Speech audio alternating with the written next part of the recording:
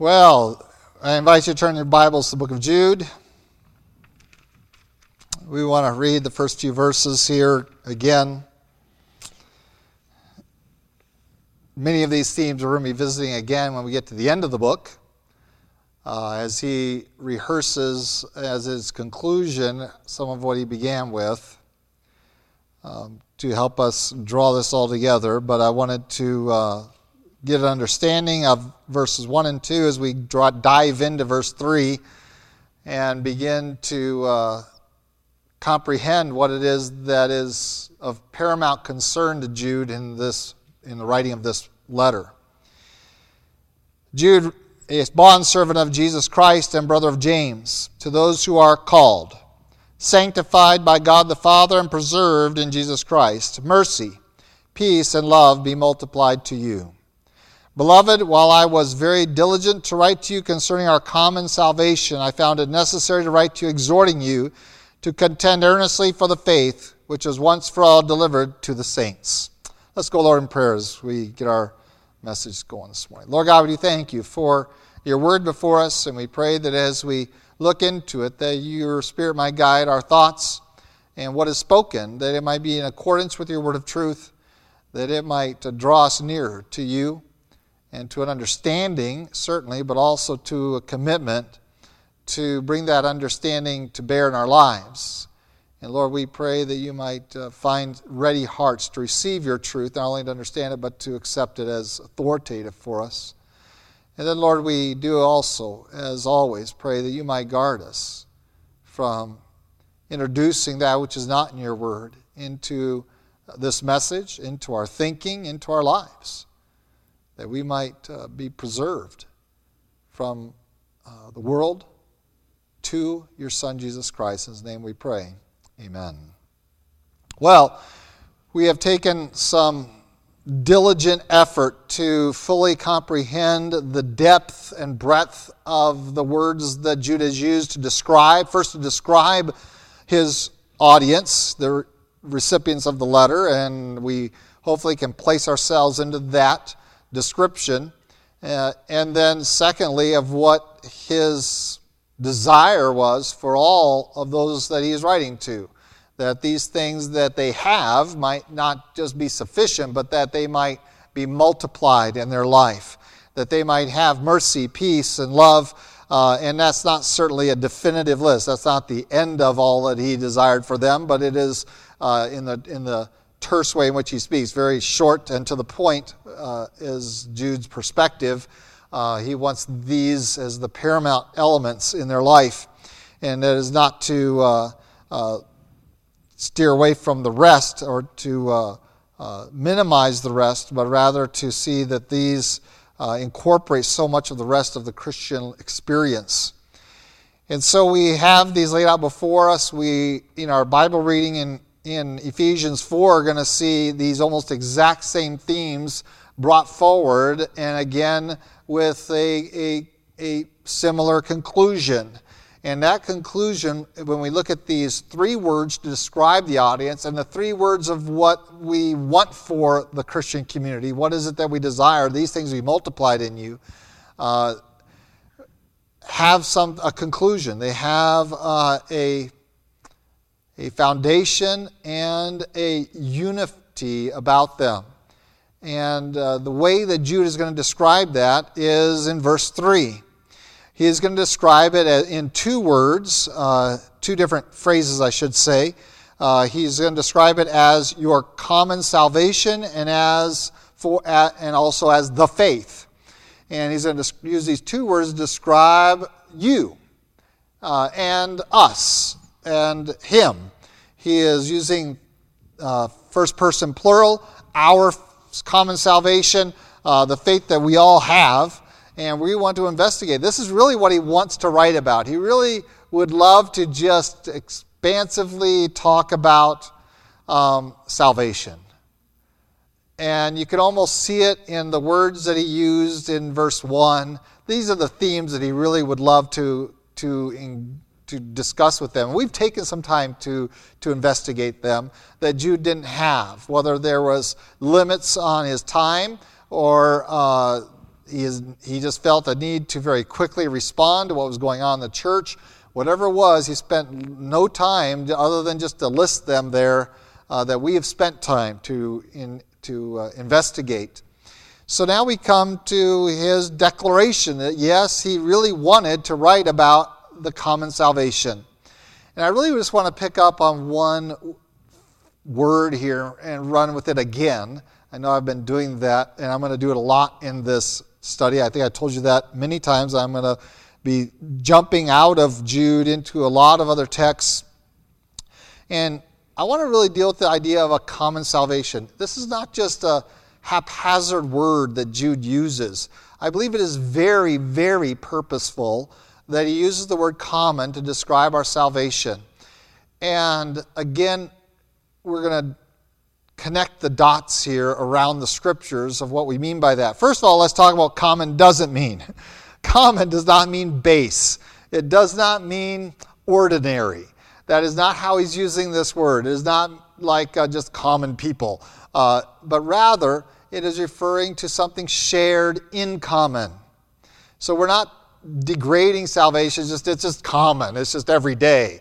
No, that's not what he's saying. He's not using that word in that sense at all. It is not intimated by the Greek, and it is just our English usage of that word has changed to refer to just mundane, ordinary things. And that is not what he's describing our salvation as, mundane or ordinary. There is nothing mundane and nothing ordinary about our salvation. So get that concept of the word common out of your thinking when you come to his description here. But there is the more traditional teaching of the word common, which is not just everyday, ordinary, but rather it is shared among all. It is a common salvation. That is, that it is universal. Not in its application, but in its availability. And so he wants to talk about what this salvation that we all share. That Jesus Christ died for the world. That God so loved the world. And we talked about the love of God several weeks ago, and that it was universal. And yet its benefits are for those who believe, because you must accept that love for it to really be beneficial to you. Although I still believe the whole world has benefited by his, what we call common grace. That is, that everyone experiences some of God's grace. The rain falls on the just and the unjust. They have food. They have the sunshine. They have all those things that we enjoy of this earth. They also have the benefit of the universal work of the cross. And that is to deal with original sin. That everyone who had sin in Adam has righteousness in Christ. That is, the inherited sin that you received from Adam, you are not going to be condemned for. When you go to the great white throne judgment, where the sinners are judged, they aren't judged for Adam's sin, for Christ covered that for all men. And in Romans, Paul describes that all became sinners in Adam, so all are righteous in Christ. And so there is a common reception of grace, and that is why you go to the great white throne judgment, you will not find them talking about the sin of Adam. They'll open up their books and they'll look at your sin, your works. You'll be judged according to what you have done. And that is an important doctrine of the commonality, that is the universal experience of the work of Jesus Christ. And because of that, we know that those who die before they are able to sin by action, by commission or omission, are covered by the blood of Christ. And so that's why we know that the preborn that are murdered in this country every day, that those that die before an age of sin are covered. And that's why we know they will be in heaven.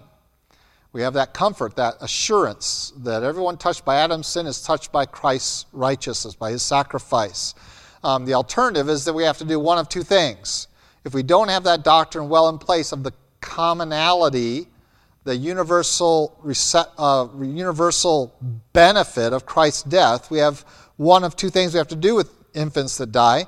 We either have to do something like the Catholic community, that the Roman Catholic community, that declares that if you don't get these certain rites performed upon you, that you will go to hell. And that is their fundamental position, is that the only children that are going to be in heaven are ones that their parents baptized them very early. And that's why it's so necessary for them to get that sacrament and to cover original sin, which nowhere in the Bible does baptism cover original sin.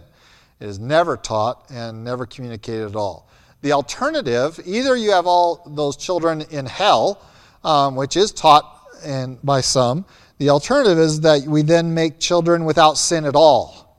And that is a growing movement. It is also the position of the Eastern Orthodox Church.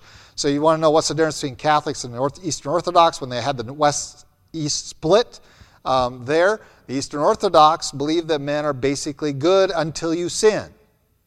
And I've encountered that by some teachers that say, well, no, you are innocent, you are sinless until you actively sin, which is probably a little younger than you realize. So when you make that choice to sin and be in rebellion, then you become a sinner, and so you are sinless until then. I've encountered that among not only Eastern Orthodox, that is their foundational truth, that you are born basically good and that you become sinful, that you are innocent in your birth, not carrying any sin from Adam at all. And that then, and again, that's a denial of Romans. It says, because of Adam's sin, all are sinners. And so they bring the commonality and they rob that common expression, that universal reception of deliverance for our original sin by saying original sin doesn't exist. And I have been hearing that a lot in Protestant circles, in Baptist circles even, and had to counter that with some even who were in our church and hearing it on the internet radios and things like that. And no, this is not a biblical doctrine. That is nowhere in Scripture. David makes it very clear that he understands that we are born in sin. And all the way through Scripture, we understand that.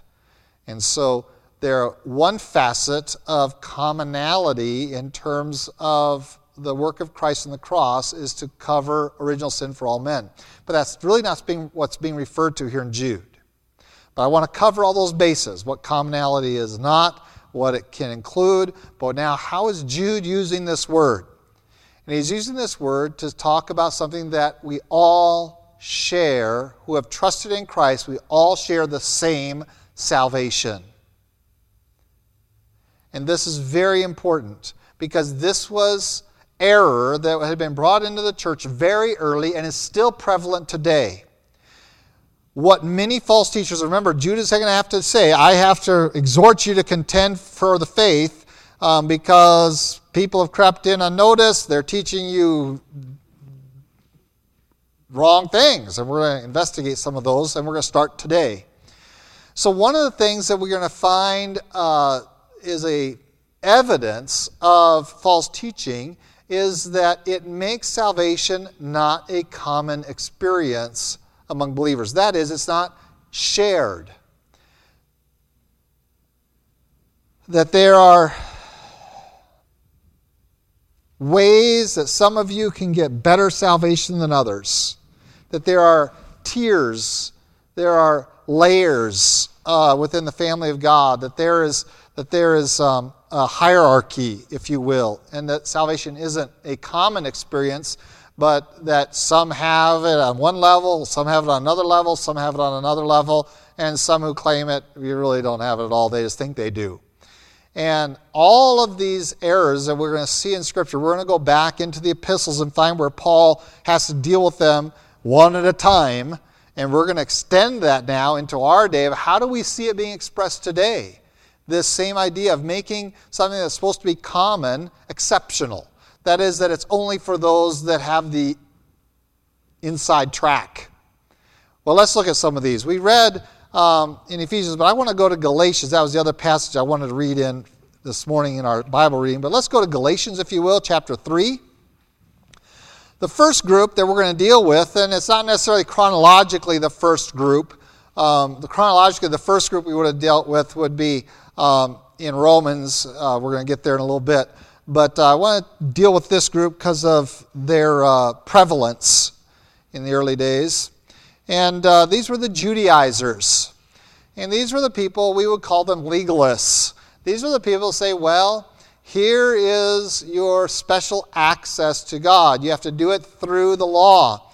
That it isn't, your salvation isn't a common thing that is available to all men. It's only available to those willing to keep the law. And that was the Judaizers' message. They come to you with the gospel of Christ in one hand, but that hand is behind their back. What they have in the first hand offering to you, if you want this back here, you're going to have to accept the law, and that's what they're holding forward first. Once you accept the law and you try to keep the law, the Old Testament, now we can bring you the gospel of Christ. And that's essentially what the Judaizers were teaching. And so Paul here has to address them, and look at the terminology and the manner in which he's going to address them. This is a lengthy passage, but please bear with me as we read. Beginning in verse 8, we could back up and read all of chapter 3, but I'm going to start in verse 8. It says, "And the Scripture, foreseeing that God would justify the Gentiles by faith, preached the gospel to Abraham beforehand, saying, in you all the nations shall be blessed. So then those who are of faith are blessed with believing Abraham. For as many as are of the works of the law are under the curse. For it is written, cursed is everyone who does not continue in all things which are written in the book of the law to do them. But that no one is justified by the law in the sight of God is evident. For the just shall live by faith. Yet the law is not of faith, but the man who does them shall live by them. Christ has redeemed us from the curse of the law, having become a curse for us. For it is written, cursed is everyone who hangs on a tree, that the blessing of Abraham might come upon the Gentiles in Christ Jesus, that we might receive the promise of the Spirit through faith. Brethren, I speak in the manner of men, though it is only a man's covenant, yet if it is confirmed, no one annuls or adds to it. Now to Abraham and his seed, where the promise is made, he does not say unto seeds, as is of many, but as of one, and to your seed, capital S, who is Christ. And this I say, that the law, which was 430 years later, cannot annul the covenant that was confirmed before by God in Christ, that it should make the promise of no effect. For if the inheritance is of the law, it is no longer of promise. But God gave it to Abraham by promise. What purpose then does the law serve? It was added because of transgressions, till the seed, who is Christ, should come to whom the promise was made, and it was appointed through angels by the hand of the mediator. Now, a mediator does not mediate for one only, but God is one. Is the law then against the promises of God? Certainly not. For if there had not been a law given which could have given life, truly righteous would have been by the law. But the Scripture has confined all under sin, that the promise by faith in Jesus Christ might be given to those who believe. But before faith came, we were kept under guard by the law, kept for the faith which would afterward be revealed. Therefore, the law was our tutor to bring us to Christ, that we might be justified by faith. But after faith has come, we are no longer under a tutor. For you are all sons of God through faith in Christ Jesus. For as many of you as were baptized into Christ have put on Christ. There is neither Jew nor Greek, there is neither slave nor free, there is neither male nor female, for you are all one in Christ Jesus. And if you are Christ, then you are Abraham's seed and heirs according to the promise. Do you see the force of this? He's dealing with an error coming into the church, saying you got to keep the law, then you can find Christ. It is not a common availability of the gospel. First, it is only available to those who are keeping the Jewish law. And Paul says, okay, you want to claim that? Let me show you how easy it is to prove you wrong. Let's go to Abraham. Why go to Abraham? Because he was before the law. The law didn't exist. There was no Mosaic law. So how did he get saved? Was it by keeping the law, or was it by faith in the promises of God? Well, he says it couldn't have been by keeping the law because there was no law. So you who want to say, do this, do that, here's my whole list. Now, once you follow this list, I'll give you the gospel. Once you keep the Jewish law, get circumcised, do all those things, now I'll give you the gospel of Jesus Christ, the good news of Jesus Christ. Well, if you want to hold that position, how do you account for Abraham? Was he a believer or not? And remember, he's speaking to Judaizers who are all glory and everything Jewish. And he says, okay, let's go to your forefather Abraham, where it all started. What law did he keep? Well, he didn't keep a law. He simply believed God. And that belief, that he believed God's promise, that he would give him a capital S seed, meaning Christ, so he believed in Christ, was credited to him for righteousness. It wasn't because Abraham did all these things. He did those things after having faith to believe God. He was moved to obedience by a faith that trusted in Christ. And so obedience comes after the gospel, not before. So what is our message? Our message is, here's the gospel of Jesus Christ. And what is behind that? Nothing. But once you've received Jesus Christ, you're now a new person. How should you then live? Not according to the law, but according to the Spirit of God moving in you. This is why he says walk not, he doesn't say walk in the law, he says walk in the Spirit. Because you're going to live a life that is above the law, that is well beyond it. And so instead of worrying about murdering people, you're going to be worrying about hating people. Not worrying, but you're going to avoid hating people. Why? Because the love of God is multiplied in your life. And so that person who's made themselves your enemy, you will never make them your enemy, for you will pray for them, you'll seek to reach them because you will love your enemies.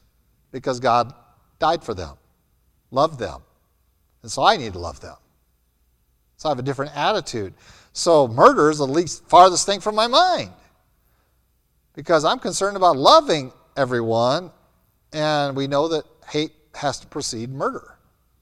And that's why Christ in the Beatitudes says, you have heard it said, don't commit adultery. I say, don't lust after a woman. Now you're on a whole different level. We're way before adultery. Why? Because if you're going to love someone, well, that's not expression of that. And so we find that we are called to a higher level of righteousness, but that's not to get the gospel. That is after we've received the gospel, because we have the Holy Spirit in us. We have experienced the love of God. Now we can express that to others. We have no enmity between us and God. We have the peace of God, and now we can show that to others and have it with others. We have the mercy of God in our life that has forgiven us, and we can show mercy and forgive others no matter what they do to us. Yeah, I just tied that into Jude chapter 2. Did you notice that? Okay. So make sure. So this is the experience. But to receive the gospel, Paul says, you don't have to keep the law. These Judaizers are wrong. These false teachers have come into your church and they're disrupting you. And he says, you foolish Galatians, they're bewitching you.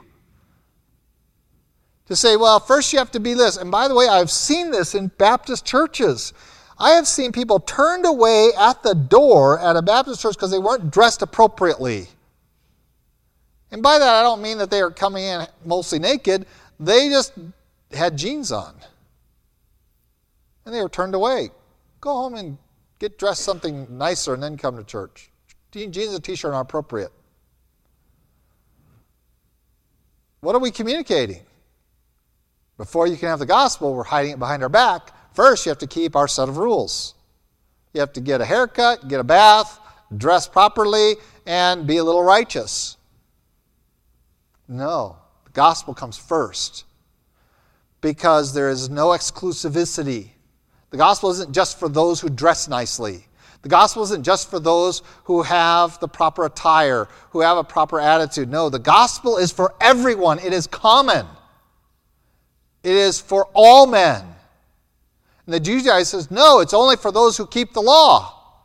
Keep the law first, then the gospel. And Paul says, it can't be.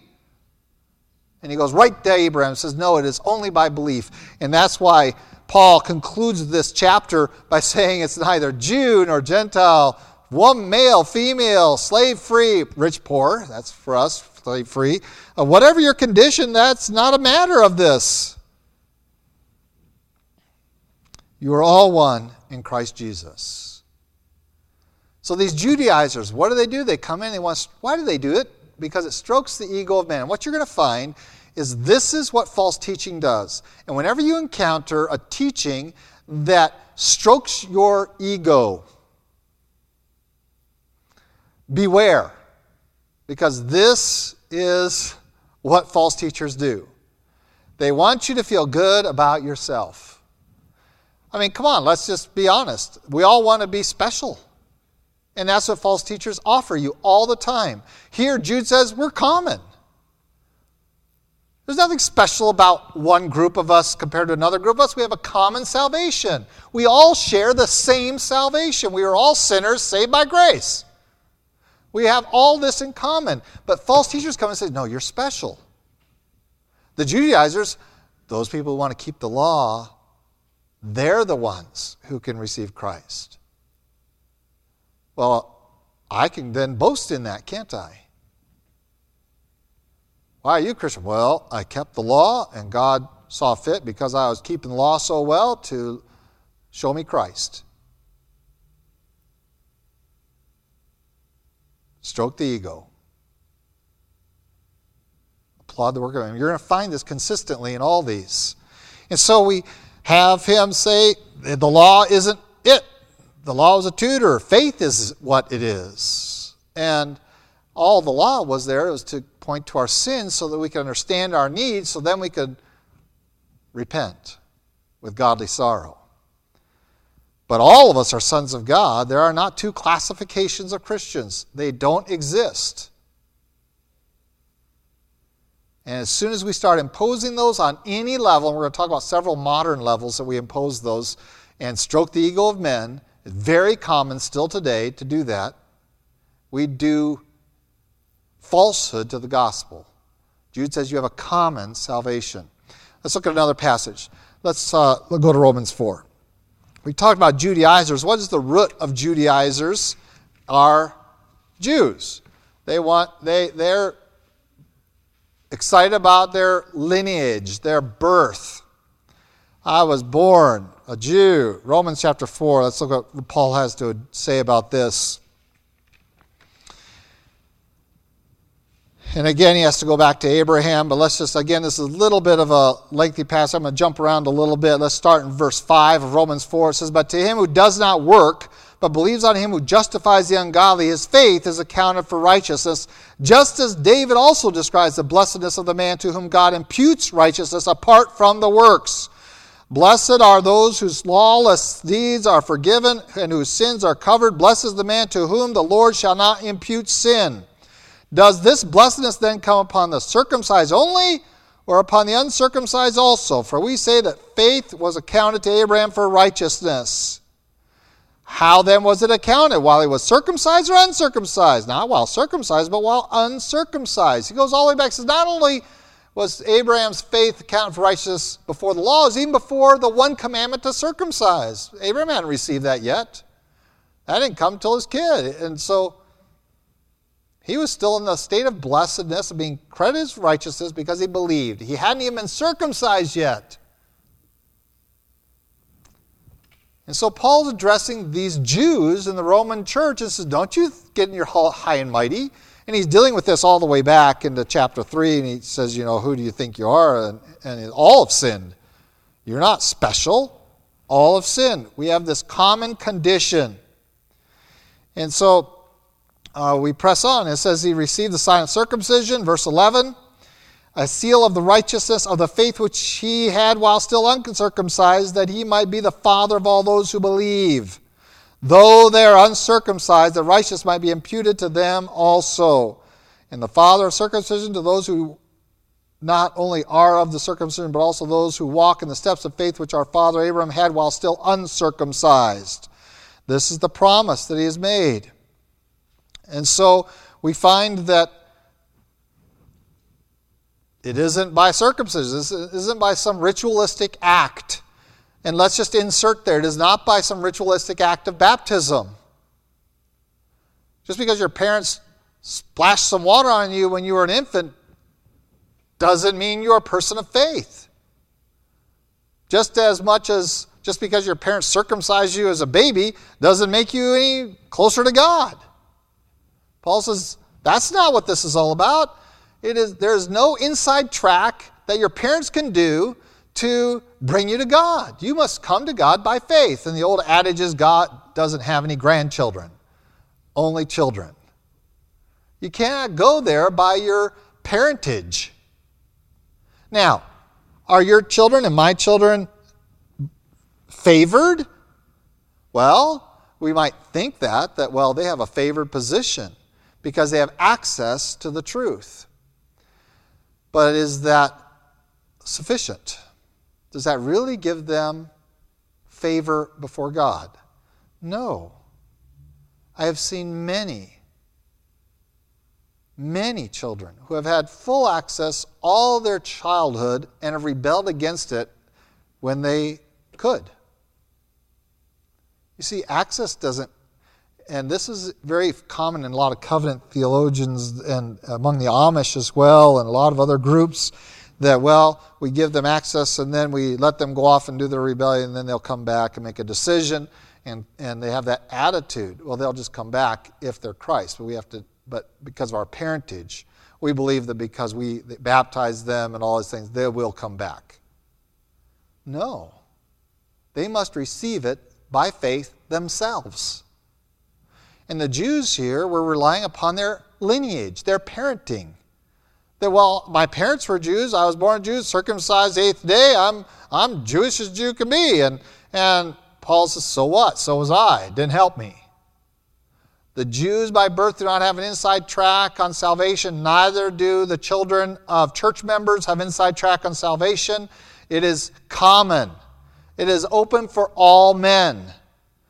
Do they have privileged access? Yes. Does that equal salvation? No. Let me ask you, who in Jesus' time had the greatest access to truth of the Old Testament? Who? The Pharisees, the Sadducees, the scribes. Did that help them get closer to God? Did that help them accept the Messiah when He come? No. Do not think that because your children have memorized verses and know how to act in church and have the right verbiage, that equals a relationship with God by faith in Jesus Christ. It does not. Every Pharisee could quote the Scriptures. They were well versed. They were well exercised in how to behave themselves in the temple, but they were the enemies of Christ. Do not think that by raising your kids a certain proper way that guarantees they will have to be saved. I've had to do the funerals of children of church members who come to me and says, you preach like they weren't Christians. Well, there's nothing in their life that showed me that. Well, here's their baptismal certificate. Well, whether it happens when they are 8 days or, I don't know, when they do the sacrament of baptism in the Catholic Church, however old they are, or whether they do it at 8 or 10 or 12, if they're doing it because it's just a thing to do, because mom and dad want them to do it, it means nothing. When they are 20, 23, 28, 27, and he was in his 40s, and they're living in complete rebellion against God, we do not stake our claim on something that happened that never was born in their life, never was evidenced. So no, your lineage does not get you closer to God. If anything, it condemns you more because you had the access and didn't respond by faith believing. Whom did Jesus condemn the most in His ministry? The Pharisees, the Sadducees, the scribes, the priests, who knew and should have recognized and humbled themselves and bowed down to Him, and instead they fought Him and rebelled against Him, and they are condemned the greatest. Who are the ones that Christ personally condemned? Those who come to me and say, Lord, Lord. He says, I don't know who you are. I don't know you. Depart from me, you workers of iniquity. It is a sin to sit there and say and to attribute faith to those based upon lineage. Well, they're my kids. I raised them right. I raised them in church. They can quote Bible verses. They have Word of Life awards. They have, in my case growing up, Awana awards. Well, you can stack those all up, and all they're going to do is add kindling to the fire of hell, because they are not going to save you. You are only saved by faith. Abraham was not saved because of his parentage, nor were his children saved because of parentage, because he had a couple of boys, didn't he? Did they all walk with God? Were they all blessed according to the promise? Did they all receive the promise? No. There was a child of the slave woman, there's a child of the free woman. Paul and he, the author of Hebrews, develops those whole ideas. Let us understand that lineage is not, but yet we hear that. We hear that kind of conversation. And I find it fascinating to see churches cropping up that, they're going to glory in Jewishness. They're Judaizers, basically. But whether it's by your lineage or by your actions, and we know the right way to pronounce the Tetragrammaton. And if you don't know what that is, it's the YHWH. It is the name of God. That we lost its pronunciation because the Jews thought it was too holy to pronounce when God gave it to him as his personal name. And so it is translated in your Bible Jehovah, which is one of the proper pronunciations of it. But they, no, it's Yahweh. And if you don't pronounce it right, you got the wrong God, and you don't have the inside track like us. They're making the gospel exclusive when the Bible says it's common. It is not only for those that can pronounce it the way you think it should be pronounced. The fact is, we don't really know how it should be pronounced. And if you're going to pronounce that name, Yahweh, then you're going to have to pronounce a lot of other names differently in the Bible as well that are built off of that same lettering. Jehoshaphat. Now you have to call him Jehoshaphat. You got to change every name that's built off of that. And the fact is that that's not what's critical. It is the one true and living God, Father of all. And they don't want to call Jesus by his Greek name. They want to call him by his Hebrew, Yeshua, Joshua. You see how we start stroking our egos? I have inside track. And that brings me to a third group. And those were the Gnostics. They have secret information. Secret truth. And those had to be dealt with as well by the authors of Scripture. And I think Ephesians addresses that we read earlier in Ephesians chapter 2 and chapter 4. And let's go there.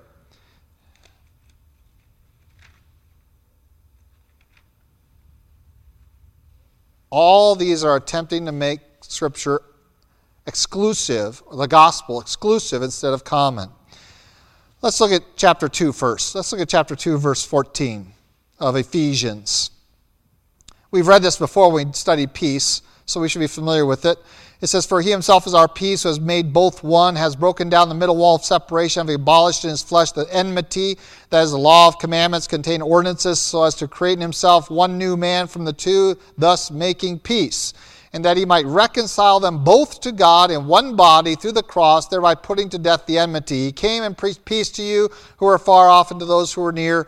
For through him we both have access by one Spirit to the Father." And he goes on to talk about verse 19. "Now therefore you are no longer strangers and foreigners, but fellow citizens with the saints and members of the household of God, having been built on the foundation of the apostles and prophets, Jesus Christ himself being the chief cornerstone, in whom the whole building being fitted together grows into a holy temple in the Lord, in whom you also are being built together for a dwelling place of God in the Spirit." One. You're one building. You all have a place. He develops that in the scriptures that we are reading, that he have one Lord, one faith, one baptism, one God. There's one body. There's one Spirit. And there is not this secret information. There is not this inside track. And the Gnostics, who believed in gnosis, the GNO of the Gnosticism, the gnosis was the mystery, the secret information. They had knowledge other people didn't have. So we call them the Gnostics. Says, well, if you don't have our secret information, you can't get the gospel. So again, the gospel is held behind their back. And what's forward is you have to have the secret knowledge. before Christ can do anything for you. And the gospel becomes exclusive. It's exclusive. It's not for everyone. It's only for those who have access to the secret information. And Gnosticism went rampant through the church. And Paul says, no, our peace is in Christ Jesus alone. This is what makes us one body, is the work of Christ. There's no secret information. And all through Ephesians 1 and 2, he talks about the grace of God is by faith. I mean, these are passages that are dear to us. He says the promise of God is for everyone who believes. It is for all. All you have to do is believe and you get the whole package. And those who want to tell you that if you don't have the secret knowledge, you don't really know what salvation is like, and you go, oh man, I'm missing out on something. Why? So those who have it can feel it more important, uncommon, exclusive. We are not an exclusive club. There's nothing exclusive about us. Anyone out there walking the street can receive Christ just like you did, and must receive Him. They don't have to have more knowledge, then they don't have to have more keeping of the law, they don't have to look different, they don't have to change, none of that. There is no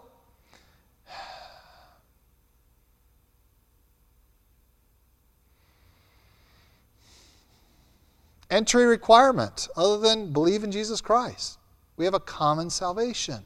It is for all men, and it treats all equally. Jew, Greek, slave, free. Go through the passages and you'll see them dealing with Judaism, lineage, Gnosticism. And here Ephesians has to deal with it. He says, listen, we are all one in Christ. And we go into chapter 4, and what does he spoke of? And it's interesting how he draws in many of the themes that we saw there in Jude.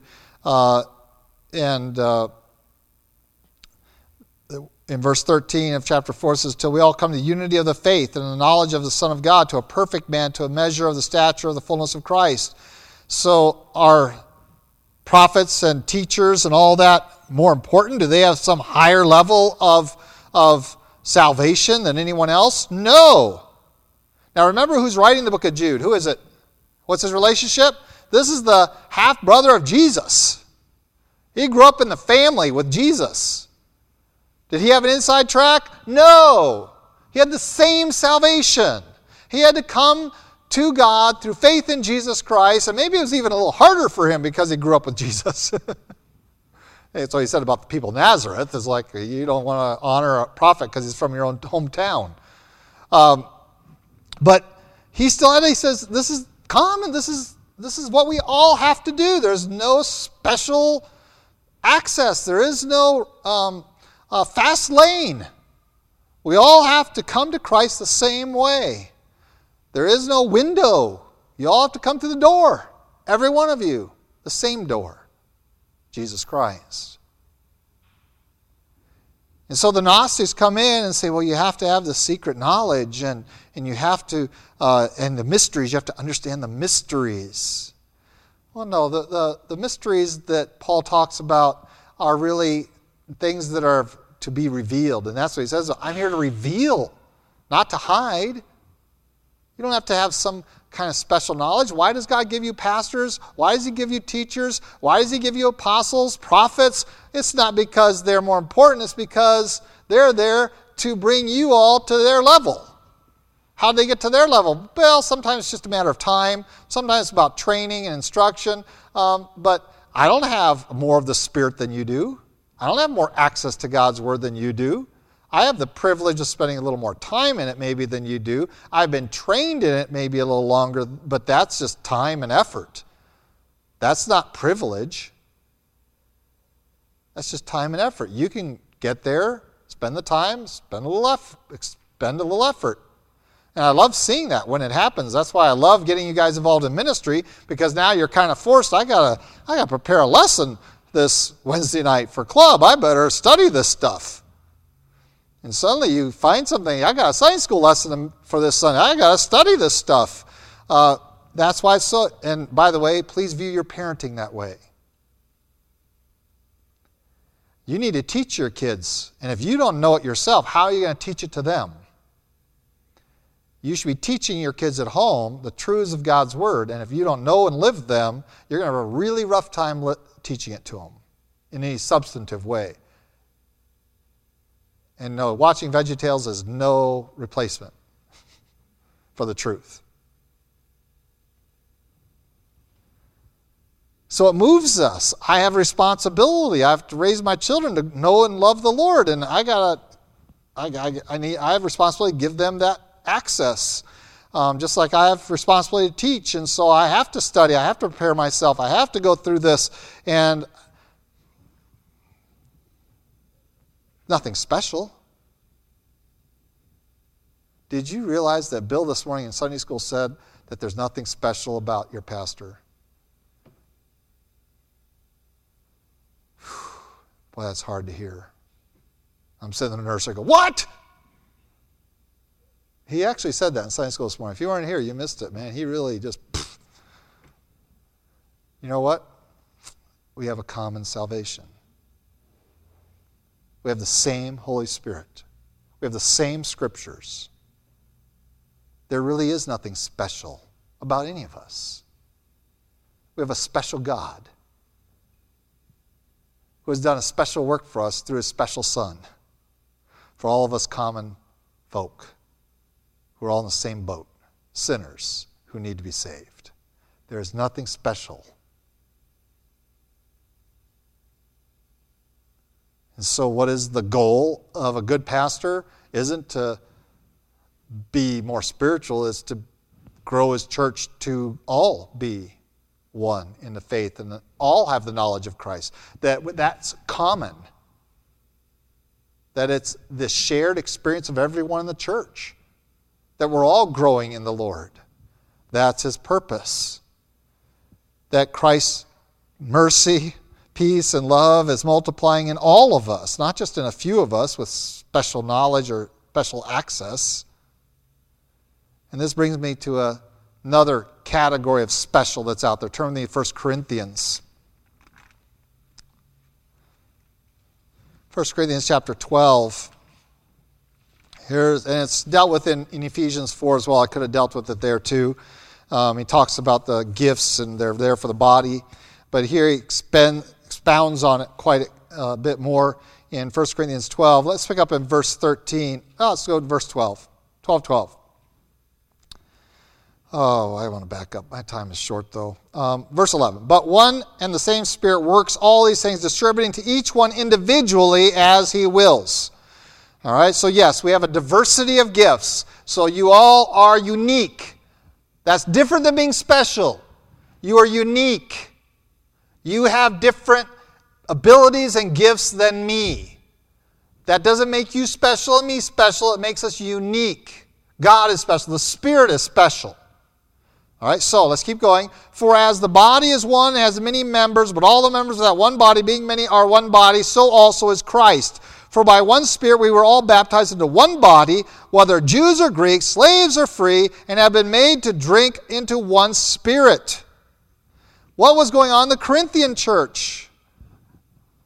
I speak in tongues more than you guys.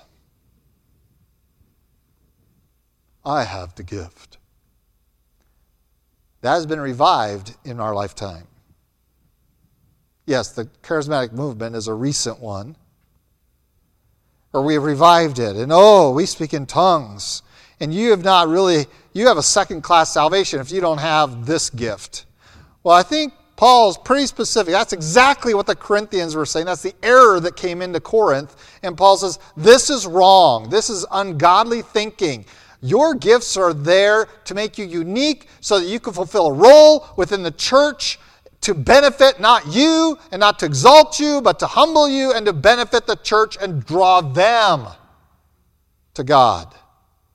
And how dare you parade around and declare your gift greater than anyone else's. You are not special.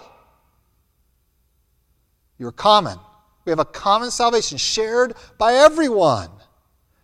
You may be unique, and some of you are really unique, okay? But you're not special. I'm sorry. I'm not sorry. I'm glad to tell you, you are not special. You are just a common Christian. That means you're just like the rest of us. Same Spirit, same truth, same salvation, same way. There is nothing, I don't have anything that you can't have and don't have. I don't have any of that. I am different, I'm unique, but I'm not a special person. There's nothing in me that is any good dwell except what God has put there. He gets all the glory because we're just common. We're shared. We're all the same. And so your spiritual gifts do not make you special. You want spiritual gifts? Have one reason, he says here in 1 Corinthians. We don't have time to get into it. He says your one gift is for the edification of the church. It's to build others up. It's not for you. And shame on those that come in and try to make you feel like a second-class Christian because you don't have some certain gift. That's exactly the error of Corinth, and it's exactly the error of the charismatic movement today. We have all of these around us today. They all stroke the ego, don't they? Oh, I have the secret knowledge. Oh, and by the way, that is, if you talk to, I had a conversation with a Mormon man in Salt Lake City, Utah, during the Winter Olympics there, and I was there with the ministry team, and I'm sharing the gospel with him. He says, "You're like a child." He says, "When you get he says, you don't know enough. If you got the real knowledge, you'd become a Mormon." I'm like, "Really? You think you know? You have some secret information?" He says, "Oh yeah, we have secret information that only one guy got to see and no one else can replicate it." You see how that strokes the ego? We have secret information. And let me share with you, it's no different when you get into Calvinism. The most arrogant people, you might say, how can that be when Calvinism teaches that we are totally depraved? Well, but here's the deal. You can get saved if you're the elect. See, salvation isn't common. It's not for all men. It's only for some men. It's only for the elect. I'm one of the elect. So God saved me.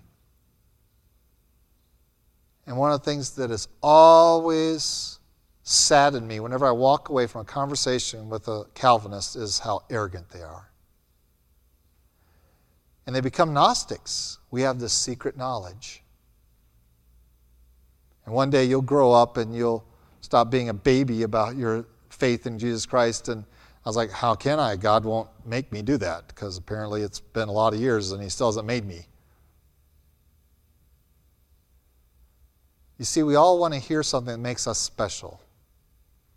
And what we're going to find out is that this is Satan's lie to introduce error into the church. All of these people stroked other people's ego, and Paul says that's what false teachers do. He says that's why I didn't do that when I came among you.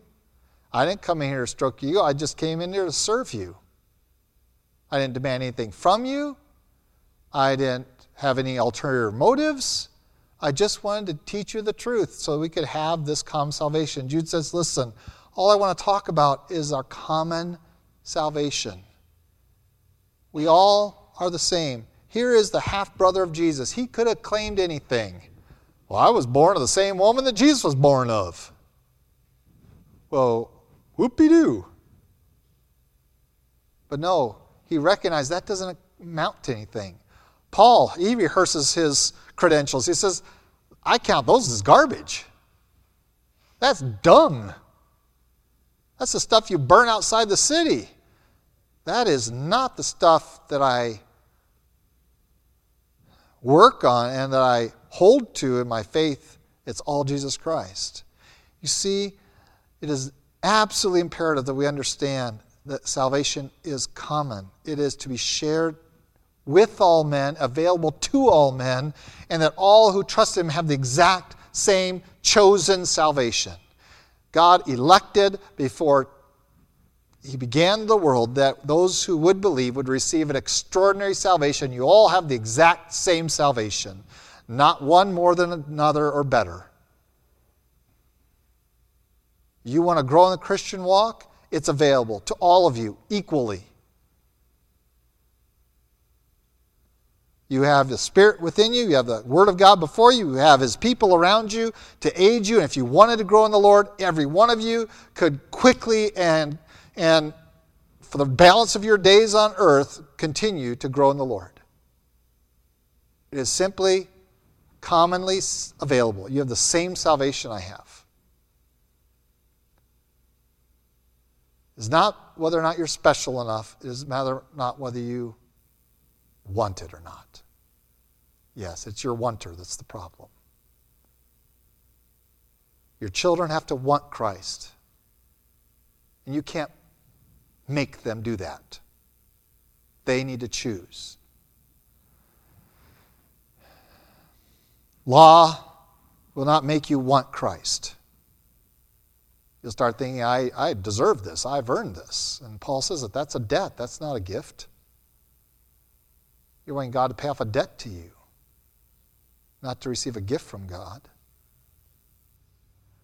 It's not about having a special gift that you get into the next level of Christianity. You don't need to speak in tongues to figure out and to get closer to God. Absolutely not.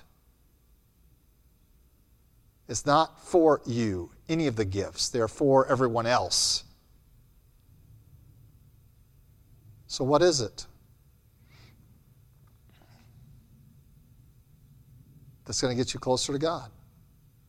From my study of Scripture, it's standing fast in our faith, growing in our knowledge of Him to reach unity.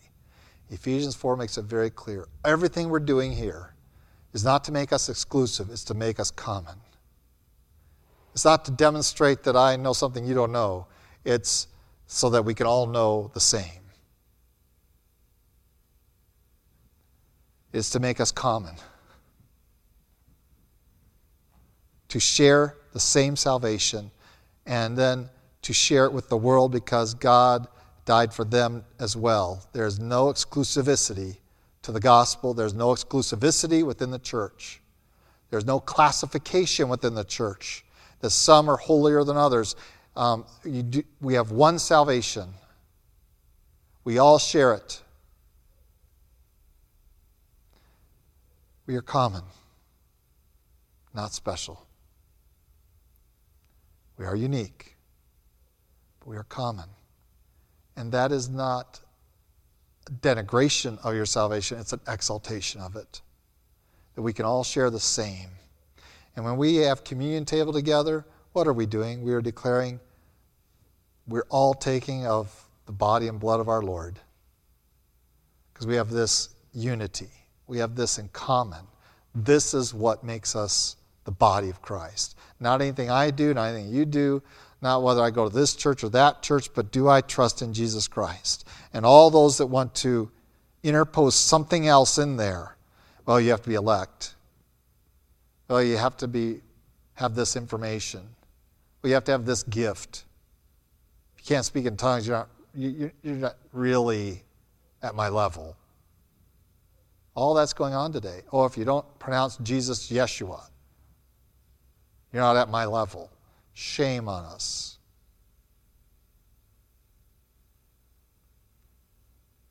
For destroying the commonality of God's salvation. It is equal. There is no distinction of persons within it. He wants to work through you just as much as He wants to work through me.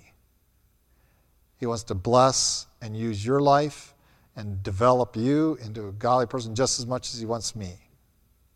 There is no distinction. We have a common salvation. And this is going to be counterbalance. This is not counterbalance. This is going to be opposed to. This is going to be the opposite of what all the false teaching we're going to study in the book of Jude. That he's going to expose. We're going to find that all of it pushes against common salvation. We all share the same Lord. And we all come to Him the same way. And we all receive the same. God has chosen to give us the same package deal. There is no 5-class, 5-star, 4-star, and 3-star rated salvations. There are only 6 stars. Better than the best for all of us. Let's pray. Lord God, we do thank you for so great a salvation that has been made available to all men and that is equally shared among all men, that you do not distinguish between us like we distinguish between ourselves, lineage or of gender, but that you love us all and desire us all to walk in your Spirit, in righteousness and in your truth. And Lord, forgive us when we allow others to convince us of lies by stroking our ego that somehow we can have something better than what everyone else has by our own merits. Lord, guard us from that. And again, we thank you for that one Spirit, that one faith, that one Lord, that one baptism, and one God, as Father of all. In Christ Jesus' name we do pray. Amen. Well, if you'll take your hymn books and close with me. I know I've gone late today. I had a lot of content, and I really didn't get to half of it. I've been paring it down. Even this morning, I was looking up verses, trying to pare it down and get it to fewer and fewer. And maybe I should have just taken 2 or 3 weeks to do that, but I want to just encourage you to continue study in that. And I know next Sunday we're not going to go into this again because of Easter, so we might revisit this a little bit in a couple of weeks.